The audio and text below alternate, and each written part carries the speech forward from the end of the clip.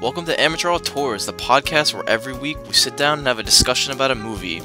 I'm your host Mike, and joining me is my brother Brian, and we would like to welcome you to Amateur Auteurs. Alright, welcome to the show. I'm your host Mike, and joining me as always... Hey guys, Brian.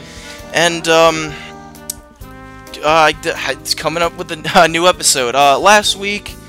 we had another first impressions with the Neon Demon, and I thought that went pretty well. But the week before, continuing with the regular show, I guess, we had Brian's recommendation with Across the Universe. And again, I enjoyed that film as well. That discussion was good. Hopefully, the mic situation is better. As I was editing it, I realized that I don't think my microphone was working. And I think it was my laptop microphone, so the quality was iffy, in my opinion. I think as long as you can understand what we're saying, I don't really think it matters. Yeah, that's true. But moving forward, we're gonna get into this week's discussion, and this week it is my recommendation, and so I picked the comedy of Dogma, and Brian, what is your exposure to Dogma before we really get into it? Well, I mean, for my exposure, at least in terms even of just Kevin Smith in general, I've seen a handful of his films. I've seen Clerks. I think everybody's seen Clerks. I've seen Jay and Silent Bob Strike Back. I've seen Dogma, obviously.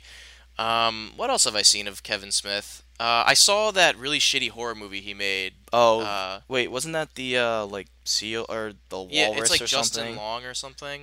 It's like the walrus, I think it's called. Something like that. It was pretty shitty. But I've seen that. I believe that's all I've seen though. I haven't seen Clerks 2 or Chasing Amy. But yeah, my experience with Dogma is, I mean, I've had a brief introduction of Kevin Smith. Also, I don't think it's a secret that Mike and I we were raised Roman Catholic, so that kind of sentiment that is, I guess, being parodied, and even like the backlash, which I think we can talk about later, like the reaction to this film, we can talk about, I guess, with our closing remarks after the film was made. I'm actually like aware of all that, I guess, hysteria that even just controversy caused within the Catholic Church, and speaking as a Catholic, it's I mean, we need to lighten up, but I don't mind it. But that I can save that discussion for the end. That's my I understood. I think this movie, for me and you especially, since I just said we're both Catholics, it kind of hits a more personal sentiment. It's like hitting more strings with us. Yeah, I mean, there's the reason I picked this film, other than I think it's funny and it's really good, is that there's a lot of things, especially about in this, not to be political, but with everything that's going on in really with the 2016 election, with all of the just recently the Orlando shooting, the Islamophobia that everyone that is being perpetuated, I think even just the I guess the perpetuating just, I guess, hysteria, not even that's like the Catholic Church, but just the political landscape in general, even like throughout the rest of the world. It's just getting quite ridiculous, in my opinion. What I like about this movie is that it makes fun of everyone, but it also, I think it has some good ideas. And now a lot of people, now with Kevin Smith, I'm looking at his films, and I haven't. Oh, the film that we were discussing earlier was Tusk. That was what it was called. But I've seen Clerks, I've seen Chasing Amy, Dogma, Jane, Silent Bob Strike Back. I've seen Cop Out, unfortunately.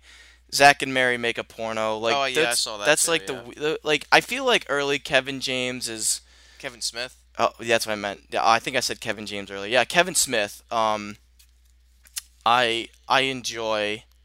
And Clerks 2 is I've seen bits and that seemed funny, but I haven't seen the whole thing, so I won't make a comment on that. But I don't know. I really enjoy this film, and I think it has some good messages. And a lot of people kind of uh, they look at Kevin Smith and they think that he shouldn't. Like he just got lucky. He's a lucky indie filmmaker with Clerks, and then it went from there. And that I've even heard people say that Clerks is the worst thing that happened to indie filmmaking ever. And I'm like, Who said that's that? I believe it was another podcast. I'm not gonna say it. I'm not gonna call it out because I could be wrong, but it was from another podcast, and I mean, I like, if you're gonna say Kevin Smith got lucky in like the '90s during like during the new wave of indie filmmakers, then you can say the same thing for Quentin Tarantino, Darren Aronofsky, Paul Thomas Anderson, the Coen brother. You could say the same thing for all those guys, and if they just got lucky, like they didn't, like they, Kevin Smith, honestly, in my opinion, makes good movies. It's just some of them aren't as good as the other ones, but. well, I As mean, far as him being lucky, I think that's bullshit. I don't know. Because I just Clerks is a think good movie. '90s work is what he should be really known for. Because then it starts to get like I think the Jay and Silent Bob Strike Back. I That don't like that. That's not a good movie, it's but not, but it's I don't know. That's another discussion all entirely. We're here to talk about Dogma, but I like some of the messages that he writes into this, and that's one of the big reasons I wanted to talk about it. Also, I think it's a funny movie and it's a well-made movie. Um, so going into this, and what you said earlier, it kind of reinstates what you said earlier when you said that us Catholics need to lighten up because of the backlash of this film. This opener, it it's kind of like saying exactly that. Like it's just a movie. Please don't hurt anyone. It also reminds me of Monty Python, yeah, yeah, I was gonna because say like the that. disclaimer, in that he says, well, like I said, he pretty much says this is only a movie. Don't kill anyone over it. But the Monty Python bit comes in because they have that whole platypus talk, where like God has a sense of humor. You should too. Look at the platypus, and then they go off saying, "Oh, sorry to the platypus enthusiasts. They're a great, humble creature that Well, it shouldn't make fun of them." I But like how this movie is so completely aware of itself, which I appreciate. I'm glad it's not played off like just straight. Like it even opens up with like the disclaimer, like as a definition, a statement made to save one's own ass, and it's like, yeah, you kind of need to have something like that because this movie is bound to offend. I mean, it doesn't really pull its punches when it comes to like everybody. I feel Uh, like the shots it takes or the jabs it takes at people aren't necessarily they're not really cheap. Like I feel like well, they're not like not, I not that they're mean, well deserved, but they're not like I don't feel like no, they're low there are blows. some shots where I'm like, all right, like now you're just being a little too sensitive, I guess. It's too you're being too obvious about it. But that was only in some circumstances, but in general, I think this was. I don't really think there weren't a lot of elements in this movie that were like in bad taste. But we'll Yeah. get more into that as they come up. Yeah, so we open this film, other outside of the disclaimer, with a boardwalk in New Jersey with skee ball in the background, and this old man gets beat up by kids in like hockey gear, and It's like seemingly unrelated. yeah, I didn't realize. I forgot who this person was when I went to rewatch this film. yeah, but it sets up pretty much it sets up like a reoccurring thing, but it really pays off in the end. Yeah, so this old man gets beat, and then it's I don't know, it just seems kind of unrelated, but then we cut to New Jersey with the opening, or not so much the opening of a church, but like kind of an announcement with Catholicism Wow with none other than the great and late George Carlin as I forget the Cardinal Glick. Cardinal Glick, yes, and it's just so funny. I love especially later Carlin, his delivery of things and his facial expressions are always just so great. Well, And I love who better than to be like I couldn't think of a bigger proponent of like organized religion than George Carlin, and He makes fun of everyone, which oh, is I great. couldn't think of a better person to play a cardinal of a Catholic church than George Carlin. In like in the sense of like this situation of like making fun of it, of a parody of itself.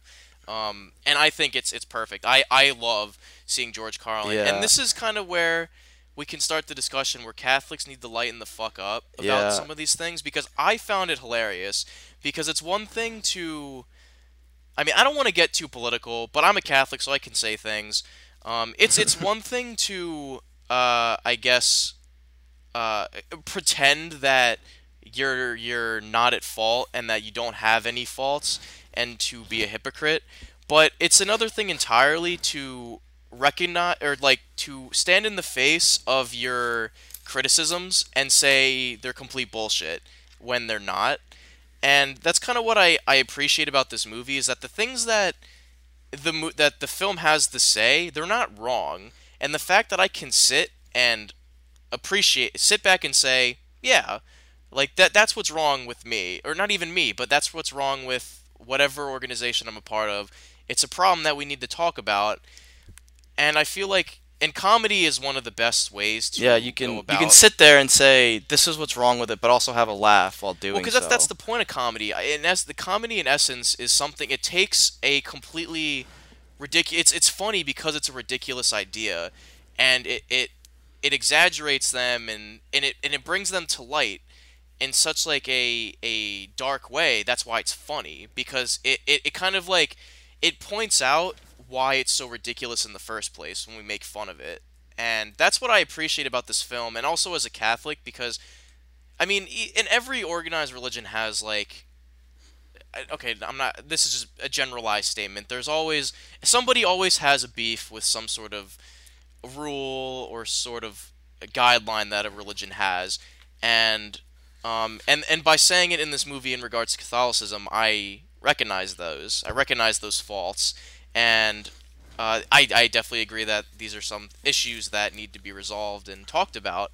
And I appreciate what George Carlin is saying, is that it's like people think the Catholic Church is obtuse and hooky, Well, and it's I think it's even greater because to me it's still more or less relevant today in that he said like the whole idea behind this Catholicism wow is he says, "Oh, the Catholic Church is boring. Catholicism, wow, is to make it more relatable and stylish." And my favorite quote from this scene is that Christ didn't come to give us the willies; He came to help us out. yeah, So we're gonna and so now I'm paraphrasing. We're gonna get rid of the crucifix, uh, and we're replacing it with the Buddy Christ, yeah, Buddy and Christ, yeah, it's just Jesus Christ giving you a thumbs up, and always there to Lincoln. help you out, and it's just I think it's a good way to kind of open the movie and just kind of let people know what they're in for. I remember I watched this with one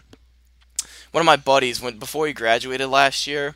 I went over to his apartment and we're like, oh, let's watch some movies. So we watched The Big Lebowski and Dogma, and it was funny because he was part of um, the Christian Athletic Association, whatever that like that religious like section is. I don't know exactly what it was, but he was in like the religious like thing, not as like an overbearing thing, but he was just in it because he I guess he was religious. But I watched this movie with him, but I knew he had an open mind, and he found it pretty funny. And he's like, "Well, we shouldn't." And a few of other people came over later, and so he's like, "Yeah, it's a good thing we watched this now because none of these people would tolerate that." Oh, his roommates have does St. Joe's? I don't know if I know my school it's I forget what it's called, but it's like text for a what like a a grilled cheese, and you send your text in asking about anything about the Bible, and these people and in my in this in my my friend his roommates were those people that made these grilled cheeses, and they had this huge whiteboard asking all these questions down, and they thoroughly looked into each answer. And when they delivered your grilled cheese, they would give you an answer to your question. And so I watched Dogma with him, and it was kind of funny. He liked the movie, he thought it was funny, so it was good that he could get a laugh out of it. But I thought this scene kind of sets the tone of what you're about to watch. Oh yeah, totally, yeah. Yeah, I Yeah. agree. So, um, moving on from that, it transitions from like a newscast into, I Well, think did Milwaukee. you notice who the anchor was in the newscast? Like No. this is like the first cameo that Kevin Smith made, like that he inserts into his films of his previous work, Clerks. And that the anchor is Oh, that's. Brian O'Halloran, which is Dante. Oh, really? Okay. Like Yeah. when you said that, because there's two other cameos that I picked up on. I don't. I know you're gonna pick up on another. It was another Clerks one, but I don't know if you picked up this next one that's coming up soon, which I'll get to that in I'm a pretty minute. sure I told you about this. Yeah. No, I don't. I don't think so. But Brian Quinn. no, you never told me about that. I Oh, saw I it thought I actually did. when I watched this with my buddy. I'm like, holy shit, that's Brian Quinn from Yeah, I Impractical remember I saw that Jokers. too the first time I saw this film. But anyway, backtrack. Okay, Off the well, cameos, yeah. we um we transition through that broadcast into I think Milwaukee, Wisconsin, or at least Wisconsin, and so we're introduced to our characters Loki and Bartleby, played by Matt Damon and Ben Affleck, and they are fallen angels. And we in our introduction is Matt Damon or Loki is he's able to convince a nun to renounce God through through the Looking Glass and Alice in Wonderland, explaining that I I don't know exactly. It seemed like a lot of info just saying, oh, this is kind of renouncing established religion, and that established religion is a joke. But in the end, the point is he turns a nun away from God, and it's funny because Bartleby, right after that happens, um, Bartleby, it says, well, he says to Loki, you know there's a God, you've met him in person, yet you like convincing people that there's not a God. And Loki says, well, I like fucking with the Yeah, see, clergy. that's why I appreciate this film because it's a funny commentary, but it's not even like it's not even the type of film that says what you believe is wrong. It's actually the contrary. Like the movie blatantly says that God exists. It's not even contradicting somebody's faith. It's just like presenting it with a different twist, and that's why people are getting offended. But in the wrong, it's like it's pointing out the hypocrisy of other people. Like we'll get into further points in a little bit. Like normally a person would say, "I'm not going to watch this movie because it says God doesn't exist." This movie blatantly says God exists. Yeah, And it kind of takes away the credibility a little bit when it just kind of starts attacking sentimentality rather than, I guess, ideas. yeah. And so, excuse me.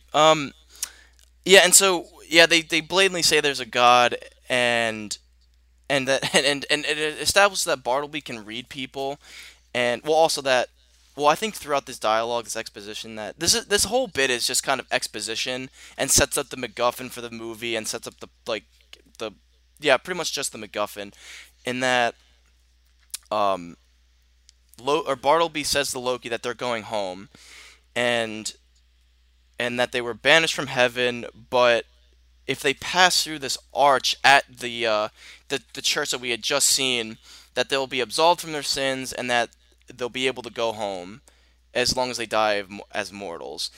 And so yeah, if they cut off their wings, they're absolved of their sins, they go home, and and Matt Damon Loki said that this can't happen because God says it can't happen, but through church law, it is divine law, and so it's a dogmatic law, and so there's kind of that they found a loophole in the system, and this is where we get that whole bit where Brian Quinn is in the background, like as a background character. Brian Quinn, if for those of you who don't know, is Q from Impractical Jokers. Yes, the very popular, I guess, prank show on True TV, and very funny. I Yeah, listened. it's hilarious. If you guys don't know what that is, I would definitely recommend giving that show a watch. It Yes, is hilarious. and I do want to say that Brian Quinn and Sal Volcano, another Impractical Joker, have a podcast that is equally funny. What say you? I would say go Yeah, listen without to a them as doubt. well because, Yeah. on unrelated note, I would say definitely go listen to I them. have teared up laughing so hard And I listening have to that and podcast. I have too. So, So, but just a quick yes, plug. quick plug. We aren't related in any way to them. Just wanted to give that a shout out. But anyway, we get and so before we leave this area, Loki wants to kill kind of the I don't know about his later work, but definitely in like the Clerks and in the Clerks universe, in this universe, in the Jay and Silent Bob universe, the movies, like kind of like the McDonald's of this universe, in that Loki wants to kill them all. He also used to be the Angel of Death, which is also established in this. Um, he wants to kill them for, I guess, creating like a false idol or god, and so Well, yeah, like they're idolaters. I don't. They idolize things. It's idolatry. He wants to punish them for idolatry.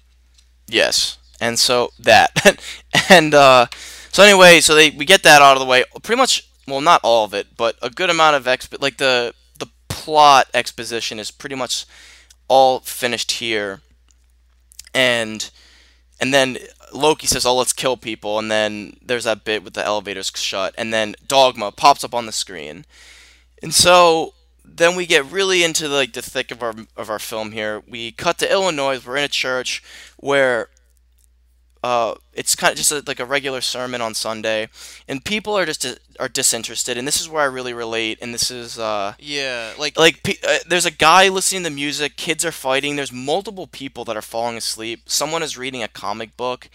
and yeah, it shows that like literally nobody. They go to church, and nobody's paying attention.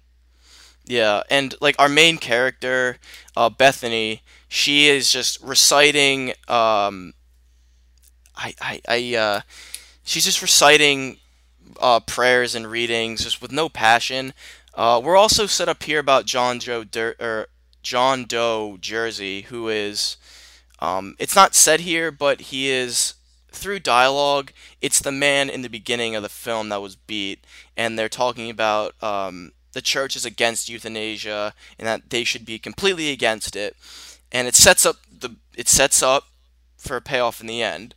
So yes, once again, so it's just kind of like disinterest in people in church, and no one's really listening, and more foreshadowing, and then we cut to the Planned Parenthood, where Which is really taking a stab at people. which is kind of like and in this scene I wrote that outside the abortion clinic the people who are picketing and protesting the I'm assuming they're all Catholics and in this scene they're all portrayed as hateful and incredibly simple, and I know it's a generalization and I know these people actually do exist, but um, and well, even in the sense it's like illustrated how ignorant and stupid they are when the woman's like like just kind of Not disinterested says, "Oh, is that the Pope?" And they're all like, "Whoa, wait, where?" And then she walks away and they're like, "Hey, wait a minute, the Pope wasn't there." yeah. And it's really like painting.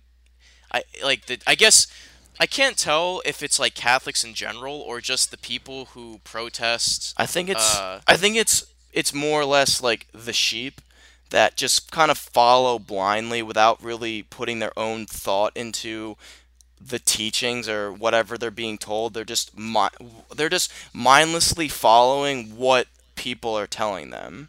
I mean, but in the film though, like, I mean, I guess that's all just from assumption because like the film never explicitly states that like the priest is saying to hate like to act dumb and stupid. It just kind of you kind of just are thrown in the situation and then you just say, "Oh, look at those dumb Catholics," which I mean, like, I know people who, yes, it's a very simplified version, but I know people who are kind of like that. I mean, that's a caricature, but I know people who would do Well, I mean, that. You this know what whole I movie's mean? a satire, No, so I know, but it's just an interesting note. I mean, me and you as like moderate Catholics. I mean, if okay, I'm not gonna take offense because I'm not like a little pussy who like can't. I can take criticism. What I said at the beginning of the film, I'm like I look at that and I say, yep, like that's a problem.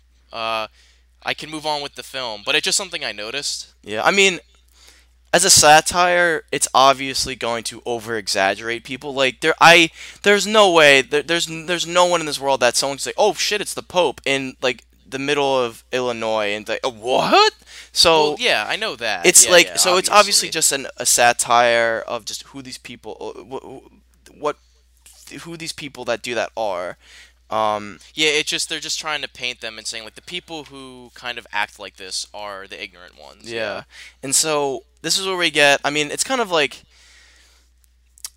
back and forth dialogue. And it's also establishing that our main character Bethany is kind of losing her faith.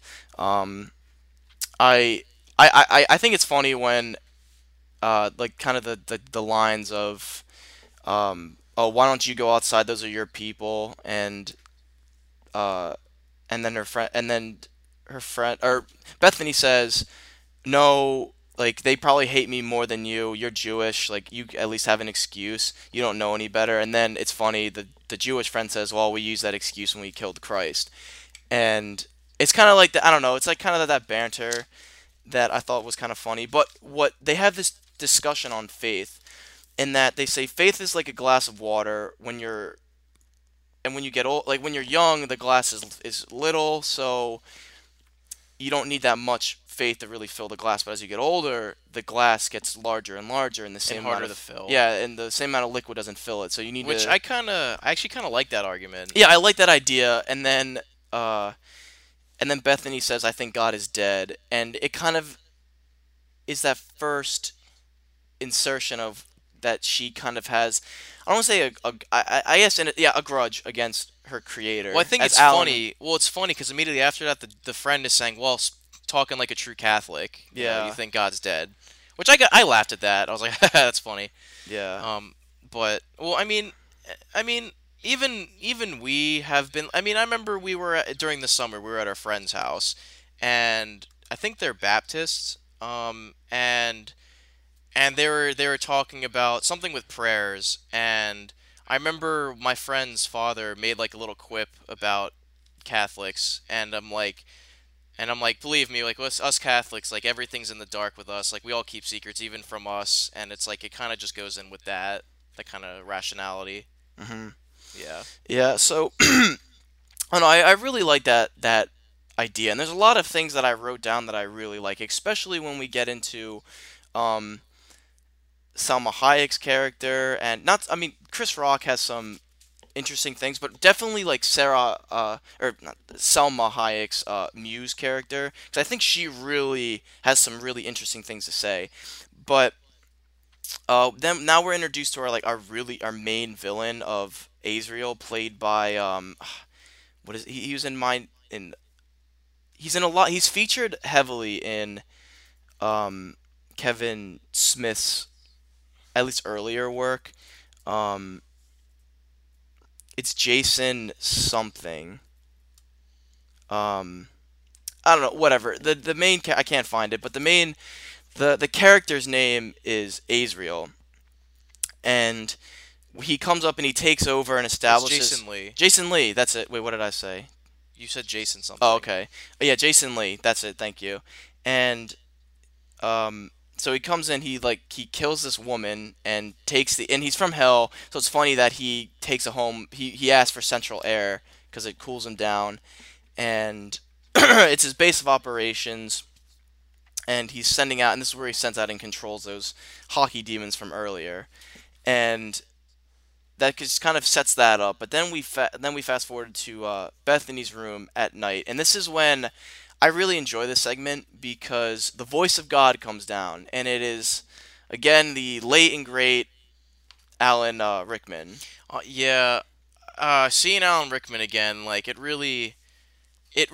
Okay, so I'm gonna say there are two deaths, celebrity passings that really hit hard. Robin Williams and Alan Rickman. Those two guys really hit me hard when they passed, Yeah, and and just seeing Alan Rickman again, he really is like I would say he's my he's the heart and paternal spirit to this yeah, film. I mean, he's perfect in his role. I mean, I love him here. I mean, I love his sass and his delivery of everything. But I mean, right here, it's more sassy, if that, in my opinion. But then later on, it's more of that paternal kind of guiding voice. Well, Very, he's like the heart. He's the heart yeah, to the film, in my opinion. yeah, and I love the line where he's like, "I am the Megatron," and it's like, have you never heard of me? And then he says, "If there," and this is when he exposes his wings. And if there isn't a movie about it, it's not worth knowing. And I think this is a commentary on just people in general. But in this scene, we get more exposition. So there's the wings. God can't talk to humans, which sets up the ending. Well, I like how they set that up because they're like, oh, why doesn't God talk to us? Well, it's like, well, because you humans can't fathom How the voice of awesome he God. is, like how awesome Yeah, his voice is, and that your head would explode and your heart would explode. And I love the line we went through 5 atoms before we figured that out. yeah, and And and I think this is when he explains the Holy Crusade, and I like the throwaway lines. It's like you want me to go on a Holy Crusade? It's like, yeah, Noah was a drunk and look what he did. It's like you just got to go to New Jersey, stuff and like that. what also it sets up. Well, it says you have to your task is you have to stop angels from entering a church. That's it. And he says under his breath, like he mumbles something like, "What's that?" Says you have to stop angels from entering a church and negating all existence. And Yeah. and this is where he explains um the Loki and Bartleby why they were banished. And he says God used to be very vengeful, and it was not a very good time. And Loki was the angel of death, and he would do all of God's bidding. And right after he wiped out all the firstborns of Egypt, he and Bartleby got drunk, essentially told God to fuck off, and he quit. And then I love how that point, they're getting like tequila, and he's taking a shot, but then spitting it out, and he says at this point, God decreed that angels can no longer drink alcohol. Yeah, I like the whole exchange that they have here, especially when he's telling the story, and then he says, well, Loki was wiping out the firstborns of Egypt, and then Bethany was like, ah, yeah, yeah, the plagues, and then he's like, oh, yeah, now you're a theology scholar as soon as you see it in a Charlton Heston movie, and then also that, and he's like, oh, where did he banish them? To hell? And he's like, no, worse, Wisconsin, and I'm like, yeah. Yeah, and frozen tundra and wasteland. Yeah. yeah, and then we get into this issue that why. Well, Bethany says, "Well, why can't they beat the system? Like, good for them. Why can't they go back?" And Alan Rickman states that if they were to get back into heaven, they would prove God wrong, and declaring like God is infallible. Like, if you cannot prove God wrong. In the moment they stepped into heaven, they proved God wrong, and all existence would be negated and null and ruled null and void. So and so everything would be gone. They would unmake the world essentially. And Bethany says, "Well, that's too bad. I don't care." And and this is where it kind of that first kind of drop line here. It's a little bit more delved into in that she says she can't bear children. Her faith had died when an infection in her uterus had pretty much wiped her ability to create life. So Alan Rickman says pretty much get over yourself. Like you're gonna be mother to humanity. Um, just because you have a grudge against your creator doesn't mean that you should allow everyone to like suffer. So um, Alan Rickman then goes into like you're gonna have support. You won't do this alone. You're gonna have the prophets. There's two of them, and I love this. I love this bit in that when you meet them, the first one will speak at great length, and then the other one is the quiet type, kind of insinuating who we're gonna get to. And then after this whole spiel, they go back to Bethany's room and kind of wakes up. Kind of that whole like you can believe it's a dream or not, but she finds props from the night before that. Yeah, she finds the maracas. Yeah, Yeah. because they went to a Spanish restaurant that makes it believe that, oh, this actually happened. But then we cut. Well, do you have anything to say about that scene before we move on? Because I Trying love to the look. next scene.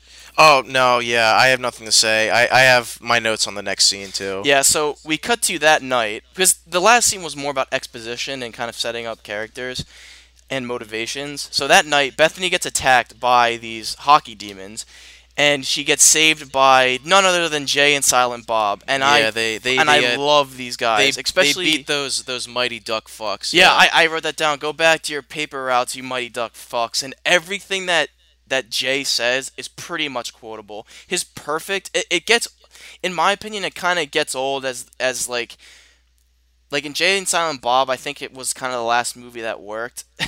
It kind of, because some of it worked and some of it didn't. It got really old really fast. They're good side characters, but I don't think they're like in Clerks. They were fucking hilarious. I loved like the song that Jay sings like fuck fuckity fuck. Or so, I think that's Yeah. what he does in the first one. And but here, like everything they say is quotable. I knew them from Clerks before this, so seeing them here is just it's just perfect. And um, Jay actually at the very end of the film he has my favorite quote of the entire movie. But I just love their whole reason that they're there, which we'll get to in a minute because this next bit it kind of just is more establishing how Bartleby and Loki are talking about going to wipe out the movies, but we get the cameo that I met, the second Clerks cameo, um, with the gun manager. Do you know? I don't remember his name. Actually, I guess I'll look. Oh yeah, that I wrote him down. Jeff Anderson. That he played Randall. Yeah, he was one of the. I think he was my favorite character from Clerks. Um, but yeah, he was there, and they just. They just Bartleby and Loki just kind of talk about their past, but I really just kind of want to skip the scene because it's not really, it doesn't really add anything. It's kind I of mean, like a it's just funny kind of it's scene. like just it's more just talking about how Loki is just really good at killing people, Yeah. and it's also funny how he's like, oh yeah, mass genocide is just really exhausting, and they're talking about like Sodom and Gomorrah, I think, and it also just it gets to the fact that now Loki has a Desert Eagle. Yeah, I'll pick this one's the biggest handgun in there. So, but the next thing we get into a diner with how we get to New Jersey, and it's funny. Well, first off, I want to talk about Kevin Smith's writing. So, as it goes on, it was pretty, I think, meh. But the '90s, I think it was really at its highest, and this is really especially true in the John Hughes bit. So the reason Jay and Silent Bob are in Illinois is because they wanted to find the fictional town where John Hughes sets pretty much all of like his films there. 16 Candles, Breakfast Club, Ferris Bueller's Day Off, Pretty in Pink, and I just love that whole bit because he's talking about the movies. And it's funny because I just watched the Breakfast Club right before I watched this film for this podcast. It says, "Oh, the Breakfast Club. What kids actually show up for detention?" Um, Pretty in Pink. I can't watch it because this tubby fat ass she always cries when she goes to the prom with her like the guy that she wants to. Um, Yeah. I also love whenever I always love watching Kevin Smith be Silent Bob. Just how whenever he like reacts to whatever Jay says. Jay is saying, it's always just like a funny little like Like it's back like a and forth they mime. have. Yeah. Yeah, it's like a back and forth, but it's like a verbal and a non-verbal like back and forth. And um, but what's funny with this John Hughes bit is that the one thing they realize is that there's really no drugs. Oh, I also love that he thinks that Jay thinks all of like the characters are pussies except Judd Nelson in Breakfast Club, and but they realize, oh yeah, there's no pot distributor. So if they came in as a drug dealers, they would be making bank. But then they realized that there is no um, fictional town where John Hughes sets it. So that was pretty funny. But I also love how Jay is obsessed with sex, and in such like an immature way, in that, all right, so you're gonna have sex with us for rescuing you, but I go first, and Jake and Bob can get like sloppy seconds. It's like so crude, but I mean, I guess it's like it's just funny in that kind of raunchy way. Oh yeah, totally. Yeah, I agree. Um, Jason Mewes is such like a raunchy dude in general, but his delivery is always spot on and funny because it's so just crude and like perverse. He, But he plays it like so straight. You know what I mean? he looks like a lord of Dogtown, like one of those Yeah, yeah, skaters. yeah. And but anyway, so they set up. And she says, "Oh well, do you believe in God?" And he says, "Oh, all," and the reason they go to a Planned Parenthood is so they can meet chicks Oh to have yeah. sex with, because they must be loose, because why else would they be going there? And it's like just like really weird things like that, but it's kind of funny at the same time, just the way they deduce that. And when she said, "Oh, do you believe in God?" He's like, "Oh, of all the loose chicks, we get the one Jesus freak, and then we'll pay you. I just need to get to New Jersey." And they say, "Oh, we'll drive." And then and then Jay breaks the car because he's speeding down at 100 miles an hour without changing gears. Well, because he's driving a stick shift, right? Yeah, he's driving a manual car. Yeah, and he's like, "Oh, I don't know what like gears are," and I'm like, "Oh my god." And Yeah. it So yeah, just he busts the car up, yeah, and it's just more establishing that Jay is an idiot. yeah. And then so this next scene, did you have? I didn't really have much on this bus scene. Which oh well, I mean I just wrote it's more of like a commentary of like how can you be so sure at what incurs the Lord's wrath these days? And because they're saying like things are constantly evolving and changing, and like I remember Ben Affleck used the example of like eating meat on a Friday. You could get stoned That for that. yeah, you could get stoned for that, and I think so. It's really just accentuating the outdated nature of Scripture, I think. But Matt Damon highlights the fact that like the major sins never change, which is actually true in my opinion. Yeah, And like they use the example of some adultery. dude like adult like cheating on his wife or something in the car next to him or in the seat next to him, and he ends up just blowing him away with the pistol, and it ends with them getting off the bus, and Matt Damon's like, "I told you so," and then he's like starts dancing or something. Yeah, But then it shows how they're also now without a ride. yeah. But So everyone um, is pretty much on the same means of travel. Like they're all like they have to walk everywhere. And yeah, so interesting enough, our next day, they're trying to like I guess fix the car, and we meet Chris Rock, who is Rufus, who is the 13th Black Apostle. who falls out of the sky? Yeah, Which is funny because guys the like way us just don't follow this guy. Jason Mewes, yeah, saying this, And yeah, yeah, because Bethany beautiful. leaves, and this is again what you said earlier, like the exchange between Jay and Bob. Um, Jay is the voice, and Bob is like the expression, and I love it because they're like, Jay is saying, "Oh well, she's never gonna have sex with me now." Oh, and like before they left, they said, "If we have 5 minutes left in like before the world exploded, would you have sex with me then?" He's like, "In that unlikely event, yes." It's like, man, she's a she's a slut, bong. But so he's Jay saying she's never gonna have sex with me, maybe you, but not me. And then she says, "No one's fucking me." And then she walks away, like, "You broke our hearts. We fell in love with you." Yeah. And then Bob is just like, was like, Oh, he's animated, yeah. he's animating what Jay is saying, and then guys like us just don't fall out of the sky, and then Rufus falls, and then Jay looks up and says what he says: "Beautiful big-titted women don't fall out of the sky every day," or something like that. Yeah. and then and then Rufus wakes up, and I enjoy this character. He's pretty insightful, but he's also funny. Um, I mean, I feel like some things he says is like in your face, but also not at I the mean, same time.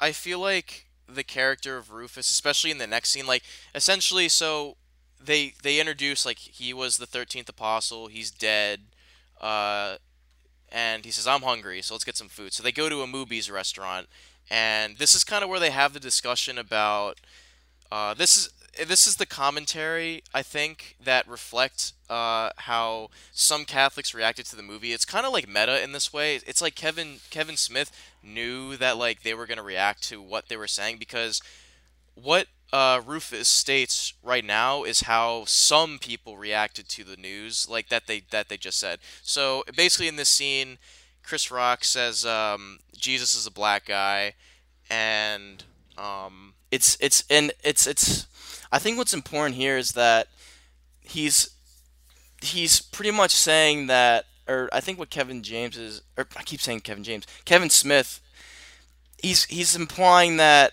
and I think Selma Hayek also infers this down the road, that the Bible is written by man, and so the writer is, they manipulate the facts of how they want it, well, yeah, well, and because it's he not, and he it's not also like, and it's not the, but I like, what I like is that he says it's not like the message is what counts, but you have to take into account, like, people are, they can change, they can also change the message if they see fit. Well, I mean, he also said, like what I wrote down is like Rufus was getting at that like people really only want to hear, especially in this circumstance, Catholics want to hear only the good stuff, like paradise, being in a place with God and heaven, and but he said like as soon as your Lord and Savior is a black guy or somebody who doesn't necessarily fit your, I guess, rationale of what you believe, it's hate and hypocrisy.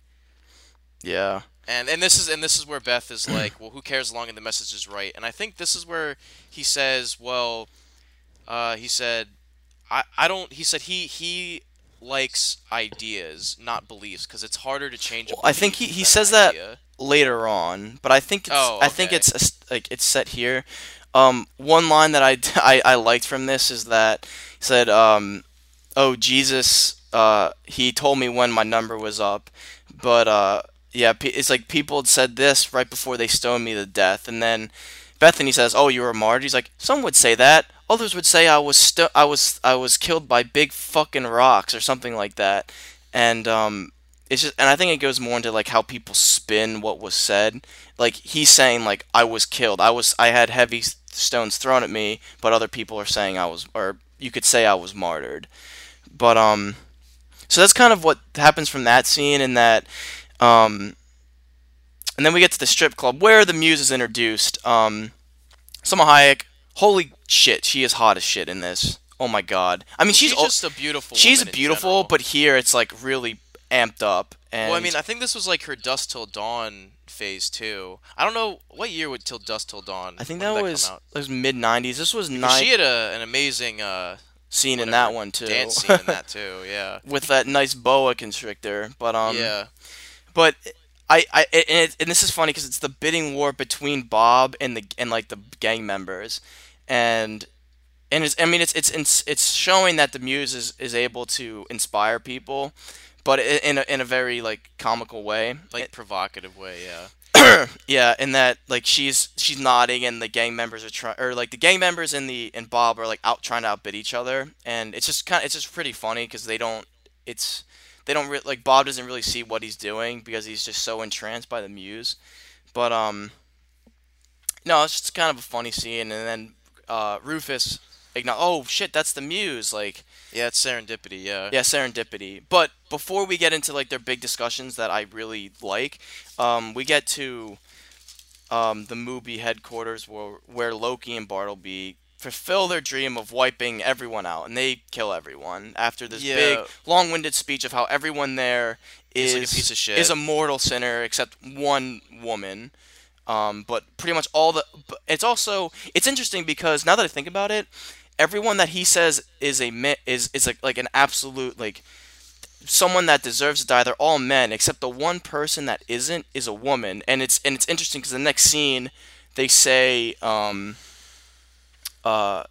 Hayek, Serendipity says that um, man had introduced the idea that it's women's fault for all the, like, the downfalls of man, and especially like with Adam and Eve, it was Eve that bit the apple, and then then got Adam to then follow her suit. So I think it's interesting here that the only person that isn't like a really mortal, horrible, morally bankrupt person is the woman. Maybe I'm just looking too deep, or too like deep into that, but I don't know. I mean, I never really took it as that, but I I mean, didn't until you're this probably moment. not wrong. But yeah, I mean, I don't really. I don't really have much written with Loki I and don't. Bartleby No, until I don't after have. this moment Yeah, I because really don't have anything written for that scene other than just it's. I mean, it's just showing how like dangerous they are. and that And also, I mean, it's also I think it's just like it's a commentary on like. I mean, this whole movie's a commentary, but it's just a further uh, way of Kevin Smith just I guess drawing the parallel between the competition between corporate greed and God, which I mean is like that's like an age old story anyway. I mean even like we see that in like oil, like Upton Sinclair's Oil, the Paul Thomas Anderson's There Will Be Blood. It's like the ultimate like power struggle between uh, organized religion and I corporations. guess power and like greed and stuff like that. Yeah, but But I mean, it really, I mean, ultimately, it just shows how like that's wrong. Uh, like idolizing money and being greedy is sinful and wrong, and how all these pieces of shit get their recompense, like how they get theirs in the they're end. comeuppance. Yeah. Yeah. So after that, we get back to the strip club, and here we have Bethany's The Last Zion, which is explained later on. But it's funny. Jay and Bob are chilling with the gang, and but going into I've mentioned this with like Serendipity and Rufus and Bethany. I like what they say here, and like I said, this is one of the reasons why I recommended this. So the things that I have is that God is a woman. Now and it's just people add their own perspective, and that the Bible is gender biased. Now, I never took that Kevin Smith was trying to say that God is a woman. I mean I always I my interpretation of God is that we when we say he or she, it's just kind of a way because we don't say it. We see God as a person, like someone that would create something with like a conscience. Like it kind of implies an object with no humanity, whereas Well, giving. I feel But like it I see because it God doesn't. isn't man or woman. He just is. He's But you're just a force. but you already put like Yeah, but a title on it that's as just he. from But that's years our upbringing. So of upbringing in the Catholic Church of God. He is the like Father. He is the oh Father. yeah. So um, it's but I like the idea that well, I mean, I think they're not trying to say. I think they're just trying to give another spin that and that God is a woman and they're like the Bible's gender bias, as I mentioned earlier, that woman is pretty much like the fall of man, according to the Bible. And I have these next few quotes that I really enjoy, and I'll just read them off. That Serendipity says to Bethany is that she has issues with people who treat God as a burden and not as a blessing. She thinks I don't think Catholics, but she might be referring to Catholics, but people in general. People don't celebrate their faith; they mourn it. Now, these next two is what I've starred. Um, it's not about who's right and wrong, and that no one is specifically right, and it doesn't matter what you have faith in. It's just as long as you have faith. Yeah, like she. I remember. I think I wrote like there. He's getting at that religion is too self-righteous, not to realize that having faith is what's important Yeah, and I think ultimately. like I mentioned earlier, like with everything that's going on, I think these are like big things that we need as as a humanity as a unify as a unified or as one race. We need to understand that it's not, as Serendipity said, it's not who's right, who's wrong. It's just as long as you have faith, that's really all that matters. It's not my God is better than your God, or you shouldn't, like you're completely wrong um in in praising this version of God. And I think that's something that is a powerful message that as the human race we need to remember that Well, I no think one is that's right or like that's wrong. all. That's definitely the essence of like any religion. When you boil down a whether it be Buddhism, Judaism, Hinduism, Islam, Christianity, the essence is peace. I don't know I mean, I'm also not like a theological scholar here by I'm not any means. either. I want to preface But that we are not like yeah, we we're we are just just some two we're just average some schmucks. schmucks who like Yeah, movies, like exactly. honestly. But at least from my interpretation, when you boil down any major religion, it's essentially essence of peace and comprising like a sense of serenity and wholeness and just being that the interpretation of humanity like I mean I'm not trying to sound like Kantian or whoever like utilitarian, but it's like our inherent I guess desire to base each other into these arbitrary groups. That's like philosophy 101. That's my college degree right there for you guys speaking. Um, that it's like an inherent quality of man to like group each other into different subsections of groups, and then it's like because of the we're in these groups, we have to naturally compete against each other, and then that's where we find, in my at least in my interpretation, where religion, such as like radical Islam or even radical Christianity and hate groups and other even like the Buddhist monks who like murder people in Burma. I mean, it's not Burma anymore, but you know what I mean.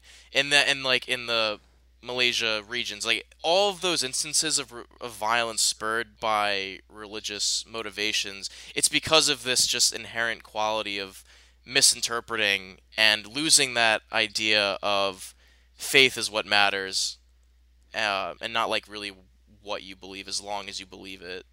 Yeah. Yeah, I mean, I agree with you, and like I said, I like these messages that are being spoken. Well, because it's something that needs to be said. Yeah, and it's funny. It's like these messages are found in a movie that these, I guess, really, I don't say radical, but really strict religious people are going to dismiss this film because it is blasphemy and it denounces like our Lord or something like that. And it's like I feel like they have a lot to learn if they just had an open mind about this. Um, Well, as the quote serendipity, leave it to the Catholics to destroy existence. So just leave it at that. That's the review, guys. I mean, Thanks for it's listening.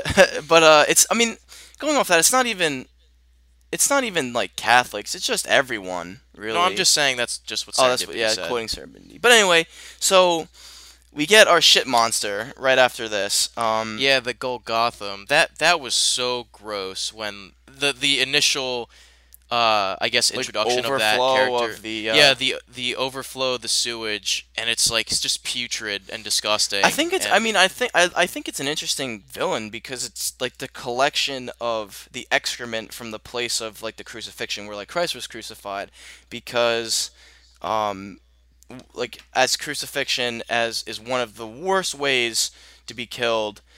Um, as you, I mean, as you died and you lose control of your like of everything, pretty much your body shuts down. You lose control of your bowels, and um, all the excrement from these people that were crucified on this hill kind of collected and into this monster, into this demon. And the way it's knocked out is kind of funny. I think it's weird because serendipity is like making a Molotov cocktail.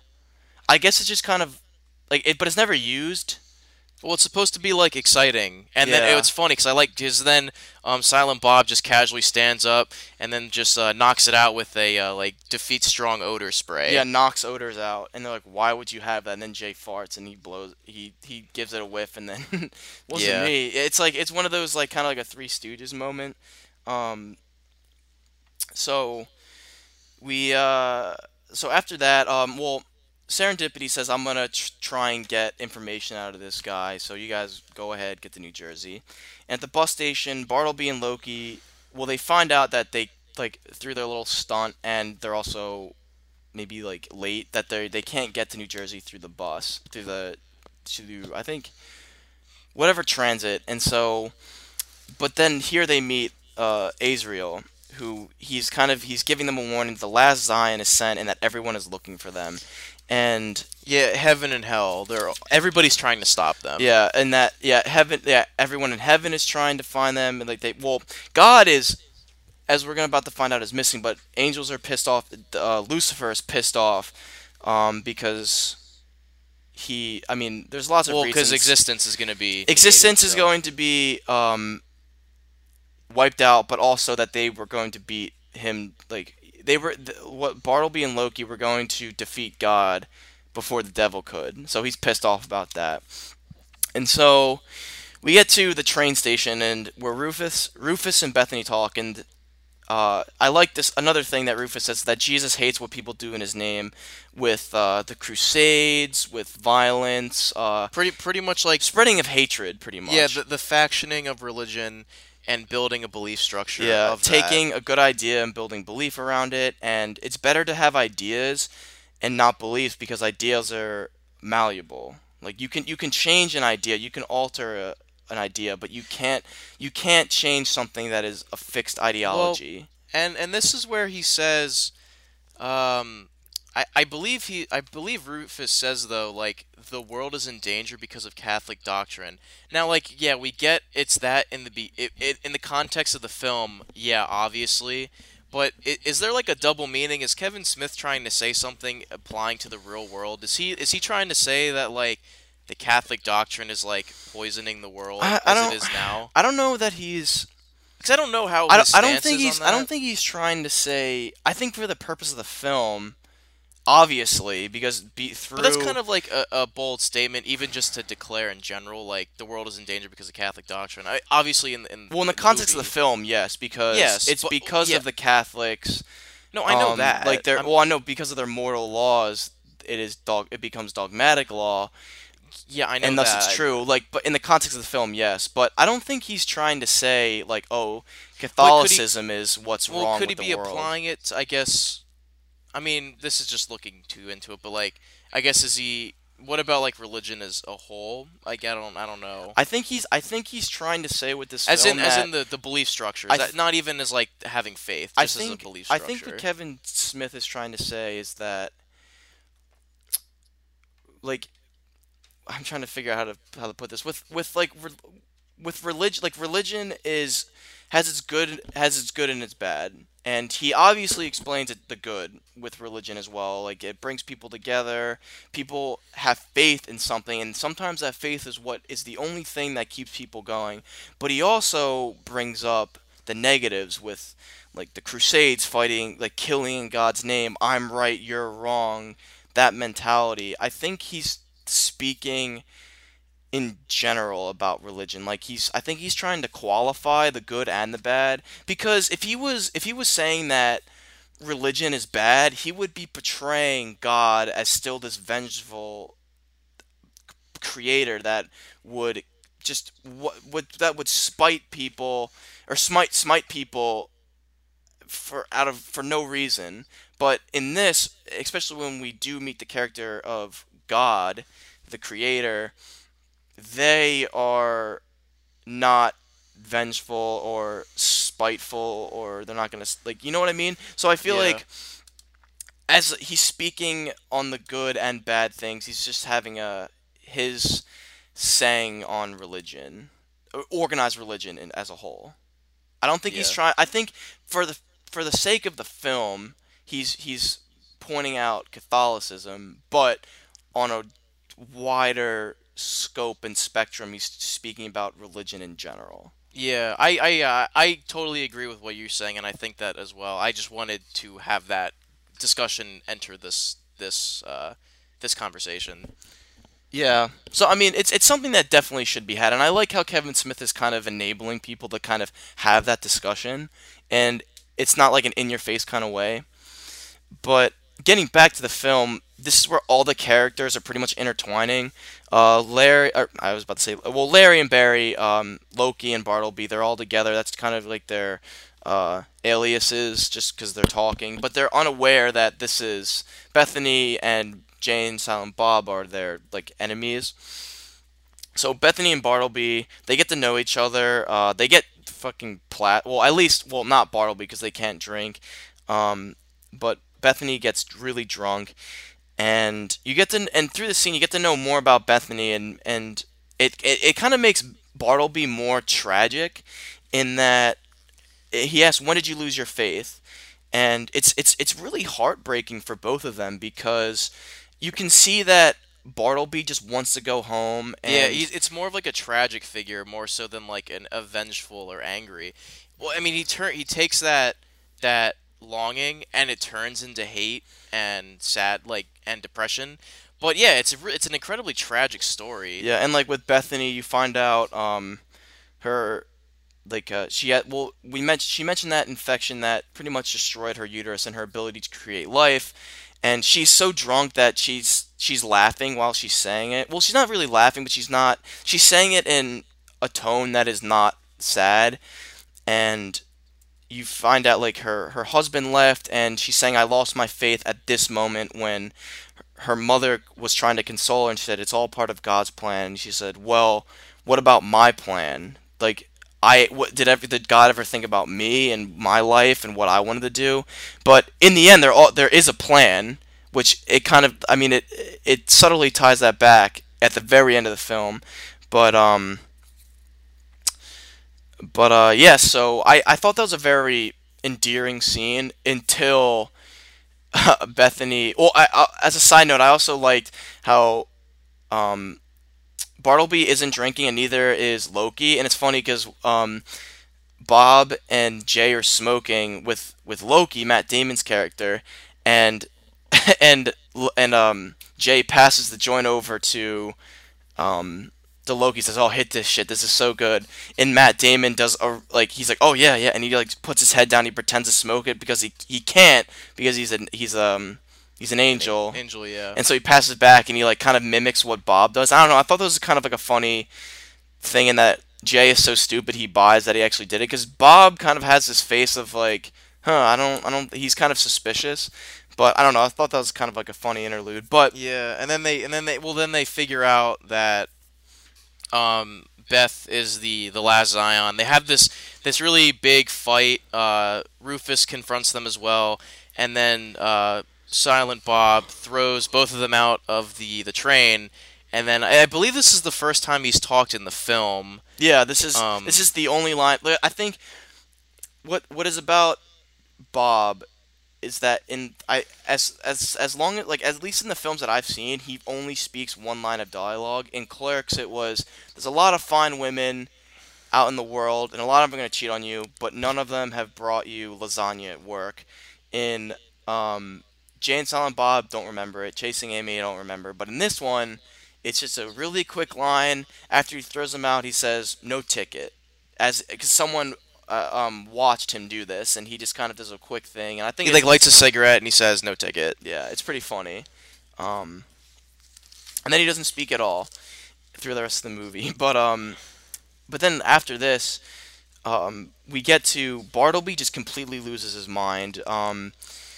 He has this really crazy like rant, and that he's jealous of the humans and the mortals. He thinks it's unfair, it's unjust, and Matt Damon's like, "Fuck this, I'm out of this," and as the rant goes on, Matt Damon says, "You know who you sound like? You sound like Lucifer. You want to have a war on God, and the people that that declare war on God, they don't win. They never win." And so it really just portrays Bartleby as just crazy as hell, and he's Yeah. not backing down. Yeah. That's like this is the I guess the point of no return, where Bartleby completely just snaps, and this is where he's now a loose cannon, and now this is where things start gearing up for the climax, and you're like, oh shit, Yeah, it's getting real. and so this next bit is where the last Zion is really explored, um, with Bethany, in that Which, she yeah, is the last bloodline of Christ. Now, this is probably another thing that really got Catholics and Christians and really any was this when was the Da Vinci Code written? written. I don't know. Because I mean isn't that like the plot to the Da Vinci Code? I thought that the Da Vinci Code was. Well, it's not the plot, but I thought it's like a No, but side it's like thing. Is that that's she's like a relation? I always thought it that came out in 2003. the Da Vinci Code was that it was Mary Magdalene, But no, the whole point is that there's a lineage Oh, okay. to Jesus Christ that stretches into the millennia, like our millennia. But I think the issue is that here they're saying it's the Virgin Mary, but No, I thought. Oh, right. I don't But know. I I mean, never. regardless, it's still a lineage to Christ, and I mean, It's either okay. So it's in this version, it's Mary. In the other one, it's Mary But Magdalene. like the thing But is, like I mean I don't know. It might be Mary Magdalene just because I haven't read the Da Vinci Code and it's been a we've long seen. time I've since seen I've the seen. movie. I But haven't read like the book but either. there'd be a fundamental difference in that um the Virgin like Mary she it was like an immaculate conception that she was a virgin, she always remained one. And I think that idea she's like a miracle that she was able to conceive without Well, I thought conception. in both versions, they never dispute the Immaculate Conception. It's always who has the children afterwards. Yeah. Because in this Which version, it's even Chris Rock is like, well, like that's just ridiculous to assume that a married a man married wouldn't couple would never have sex. like you would never have sex and have children. Like that's just ridiculous. And then that's when we get to that Beth is a direct lineage to Jesus Christ, like as in On like a like chromosomal level. and it's his like great times 100 niece. Yeah, or something like that. And then this is where she leaves and is like kind of denying it. And this is what I find interesting. This is the Garden of Gethsemane, or how do you say that from the Bible? It's when Jesus runs away and kind of screams at God, saying, "Why do I have to die?" He's like running away from his destiny, yeah. Is it wait, and is I mean I only know that like I'm not like I don't know much about like religion, how things played out. I guess I'm more familiar with that from Jesus Christ Superstar. no, that was in the Bible too, because Oh really? everybody, I'm pretty sure, because everybody went to sleep, and then and then he's like questioning God. He's saying like, "Why do I have to do Oh, this? I Why see. do I have to die?" I haven't read the Bible, and it's been a while since I've heard that tale. But I guess I'm more Well, that's familiar how I with it. was reminded from Jesus Christ Superstar. But I remember, I think that was like here we are Catholics who barely know like the Bible, like But that's the way not. Catholics we are. But I don't know. I I think mean, I'm that's just saying, just. I believe that like Jesus was turned away, and like he was afraid, and he wanted to turn away from his destiny, and I feel like the parallel is being drawn here. Yeah, and like this is when Alan Rickman comes back, and this is when he really becomes that like paternal heart of the film, in that he talks to Bethany like this is who you are, and that she says it's too much, and he says, well, this is exactly what Jesus said when I had to tell him what his destiny was, and that he's like, imagine I have to tell a 15-year-old child that he is the only son of God and he is going to be crucified and persecuted by the people he has come to save. And it's like that is something that like how does a child come to terms with that? And and I think what I really like about this is that Alan Rickman comes off as very understanding and caring. He says if I had the power to take this away, I would, but I don't, and it's unfair, but it's just how things are supposed to be. Yeah. Um, did you say like how Beth said it was too big? Yeah. Yeah, sorry, I must have missed that part. But yeah, I really you said the whole paternal spirit like it returns embodied in Alan Rickman, and I really appreciate that role that he brings to this. Yeah, it's a very it's that heart, and he's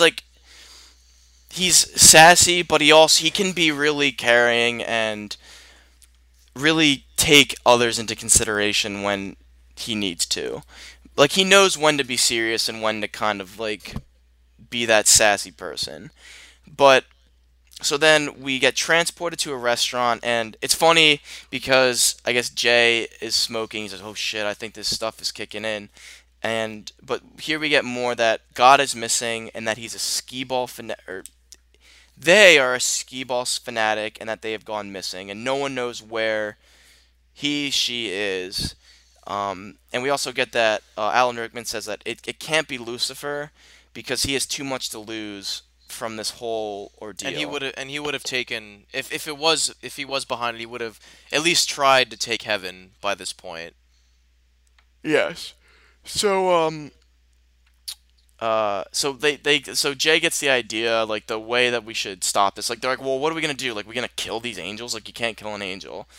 And so what they do is they go right to Glick, and they try and close the church, and it doesn't work. And what's funny, um, from earlier is that they're like the church does not make mistakes, and they're like, well, what about the Crusades? What about the non-involvement during the Holocaust? He's like, and like the silent consent of slavery, like all that, and but he's like, yeah, like we've made it's mistakes. like, all right, But mistakes were made. I think it's a little too on the nose because you can kind of say that like for anything. You know what I mean? I feel like of everything in this movie, that's a little too on the nose. Like, oh, well, what about this and that and this? I mean, it's fine. Well, in It the doesn't context, detract, they say but like this is a mistake if you do this, and well, he I mean, says the church doesn't make mistakes, and they say, well, yes, you do. yeah, that's true. Because I mean, feel like I love most organized religions say, "Oh, we don't make mistakes. We are perfect in everything we do," or they try and hide behind, like, "Oh, we are we are I don't know, we're so holy, we can't do anything wrong," and they just kind of yeah. disregard I mean, everything that has happened. I like the whole caricature furthered by George Carlin in this. Like he's putting with the chalice, you know, that you typically Yeah. drink the holy wine out of, the blessed wine out of, the blood of Christ.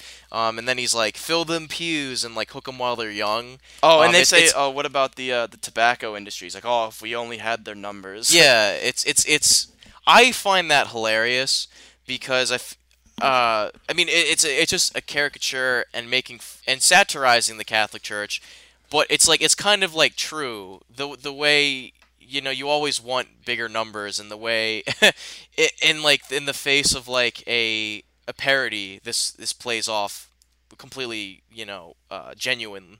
Yeah. And I find it hilarious. Like, oh, Oh if we only no, had I their this is numbers. exactly my type of humor. I think it's hilarious. Yeah, me too. Um, so they say no, and they can't really do much. So they go back to this bar where Serendipity is, and And and it's funny because Jay and Bob stole the holy driver, and and they're like, "Oh yeah, fuck that asshole! Like we messing with our woman." Like, "Oh thanks guys, that's sweet." And then Azrael comes in, and he is established that he is the villain. He is the puppet master of everything. He is setting every piece and every pawn in this. Um, Now, as a side note, did you notice who a the camp? bartender Yeah, was? it Yeah, that's was. Wade from Grand Theft Auto 5. Yeah, for those of you who are familiar with the game, I mean, I Grand Theft figure Auto 5, well, he is the Juggalo. The he's Trevor's companion, not Ron, the old guy, the younger one, who wears and the like the insane Juggalo clown face paint, posse. yeah, who has a lisp and is portrayed as being a little mentally handicapped in the game. But it's just that voice. Once I heard his voice, I'm like, I Heard know it. that voice. I heard it, and I was like, holy shit! And I looked it up immediately. I looked up Grand Theft Auto 5 like voice actors, and I saw like Wade, whatever his name was, and I looked down. I'm like, holy shit, it's him. That's funny. But it was definitely the voice, and even he kind of looks like him too. But Well, yeah, I mean, they do the face like for the game. They did the face structure. yeah, oh yeah. So But you know yeah, what I mean. Like it's distinguishable. But here Azrael says, we also get the bit that um Azrael was banished from heaven because in the big holy war where the angels who dissented went with when Lucifer's like uprising, I guess you could say.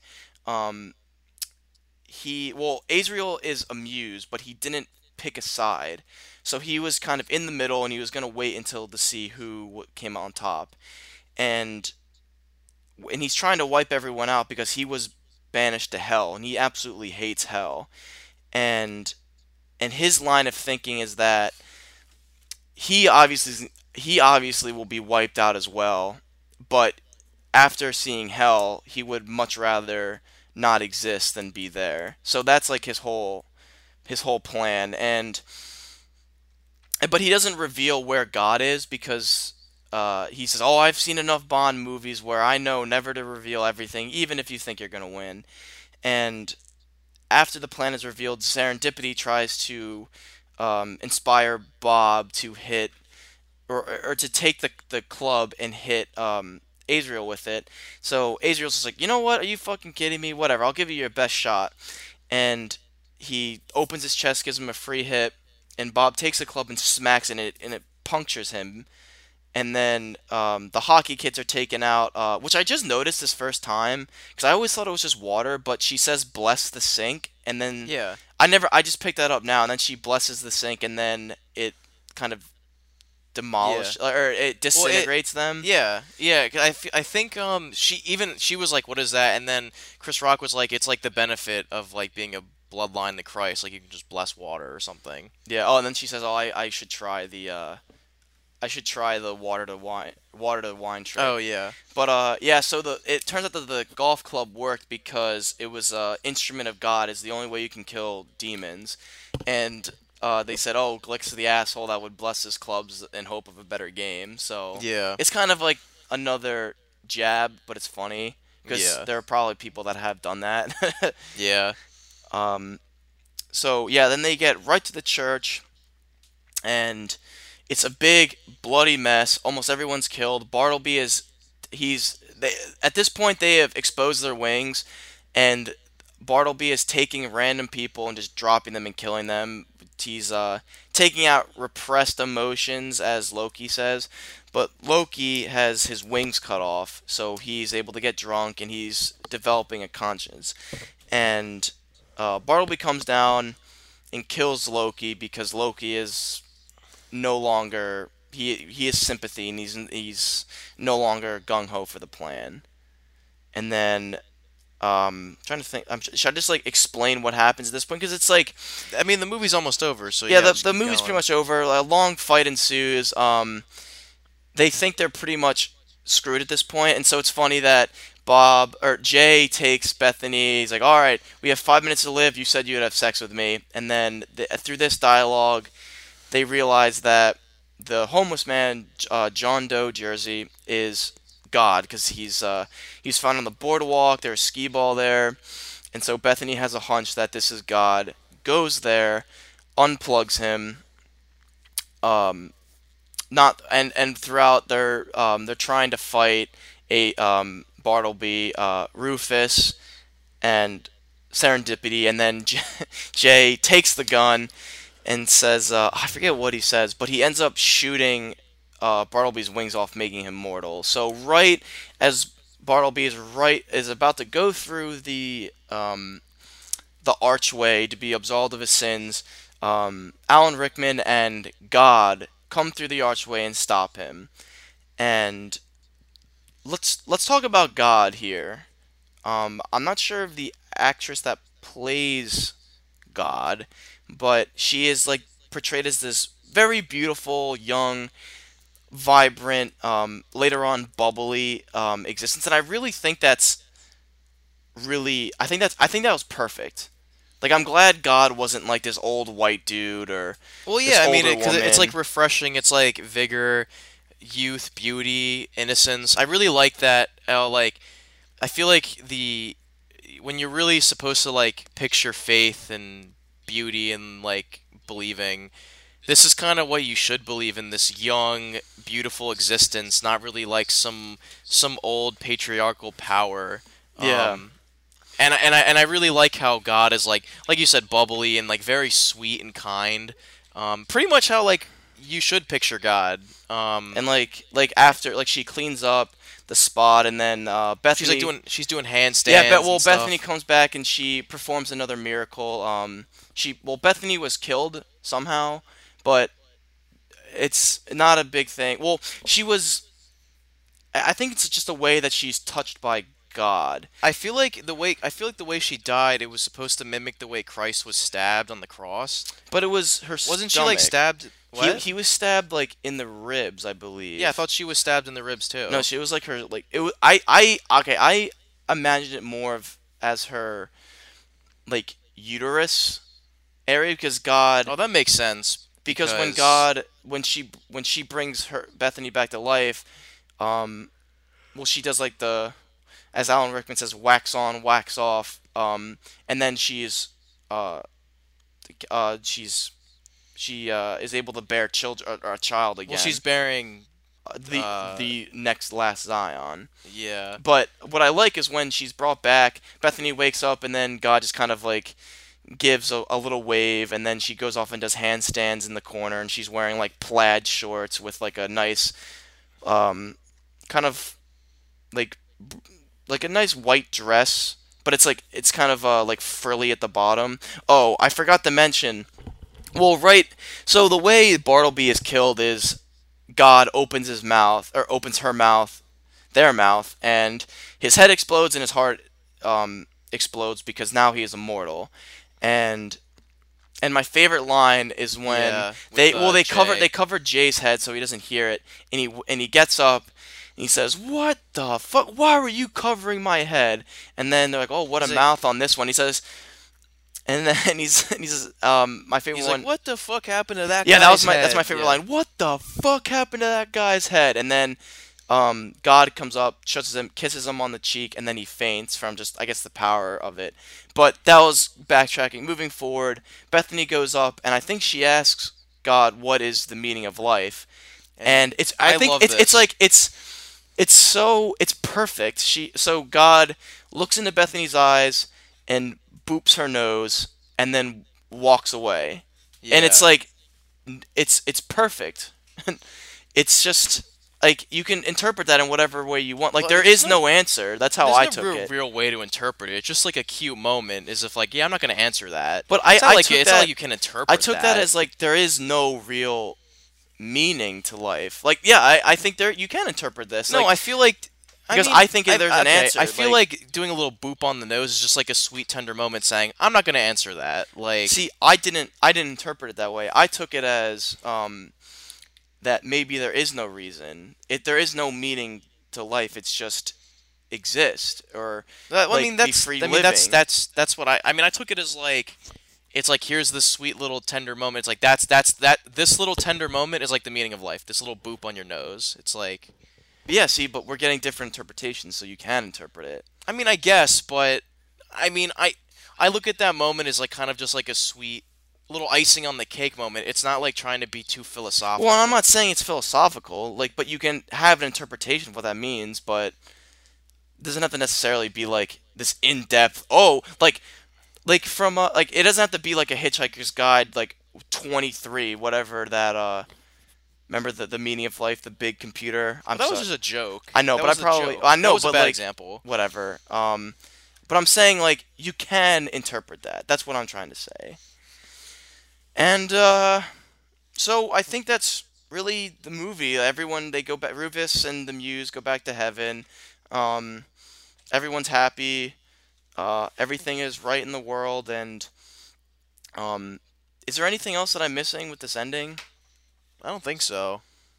Okay. I think that's the movie. Yeah. And then we have the credits of who plays who, and it's nice. It's a nice. It's kind of. It's just like a. Oh, it's over. But so that brings us to the end of the this discussion.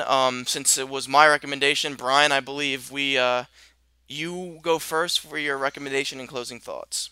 Okay, um, I mean, I like this movie. I want to go into it with that. I find this like a very funny movie. I feel like this is like it's not a movie that like everybody needs to watch. It's not one of those kind of movies, but it's something that I'm glad exists, and that like films like this need to exist because we need to, in a world where we have so much hate and so much, I guess, misinterpretation and so much misunderstanding, that we need to take a step back and really kind of learn to laugh at ourselves. I mean, if we get to the point where we take ourselves too seriously, we're kind of fucked, in my opinion. Laughter is the medicine for everything, and I feel like to really examine something, like in depth and really critically, you have to laugh at. You have to be able to laugh at something, and I mean, even and that's not even in the case of just being a Catholic, but like or organized religion. You can apply that to literally any circumstance ever.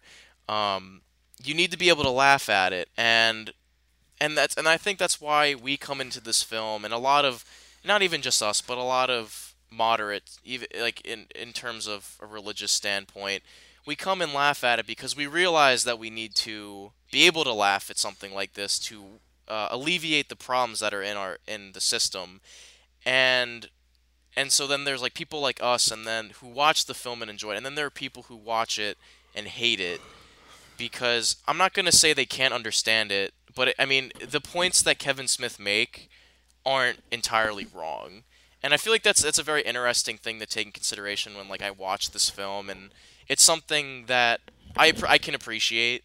So honestly though, if it wasn't for this recommendation that you made, I probably wouldn't have watched this film in like a really long time. It's not something that's like always on my radar.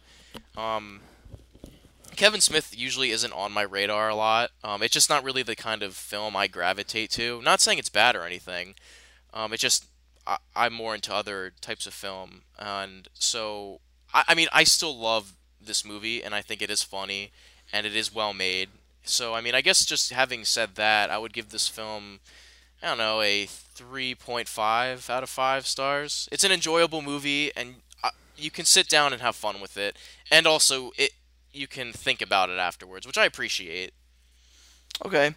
Yeah, I agree with what you say. I'm probably not gonna have as a long-winded closing remarks. I I think that I agree what you said, and that it was interesting that movies like this should exist. I think films like this should allow like conversations to be had, but also have laughter be had as well.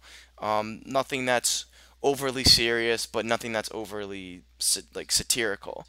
Um, I love the writing of Kevin Smith in here. I like the portrayals of everyone in it. I think it's like I think it's on that line of not going overboard, but it's just like it's right that nice happy median. And I don't know, and something about like I like the messages that it has to say, and especially the ones of no one's right, no one's right or wrong. It's all about having faith. I love the message of tolerance in this film. I think it's something that a lot of us can take a page out of in terms of Yeah, tolerance. and especially in the modern age, in a time where we're growing up, where there's lots of hate speech and fear spreading and Fear mongering yeah, and rabble rousing. yeah, and just prejudice and racism. I think a message like this is really needed. But so with that being said, I think this film is a 4 out of 5 stars. I would recommend this to. I think everyone should see this movie. I would recommend this. High recommend. So once again, a 4 out of 5 stars for Dogma.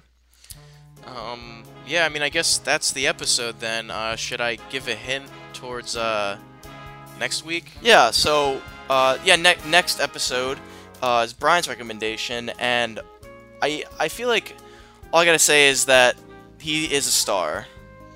Yeah. Also, some people think I look like Han Solo.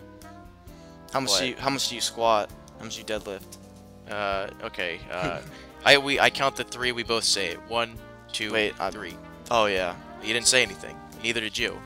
Okay. Well, that should be a good that enough should be hint. it should be a good enough hint. And so yeah, so once again, thank you for listening to this episode of Amateur Auteurs. If you like what you heard, leave a like, comment, or Subscribe. Do whatever. subscribe, Share. Tell your sister. Thank you. tell your mom, tell your dad, tell your friend, Tell your grandfather, grandmom. Tell everybody. tell everyone. All right. So once again, thank you for listening, and we will see you next week. Bye, guys. Thank you. Bye bye.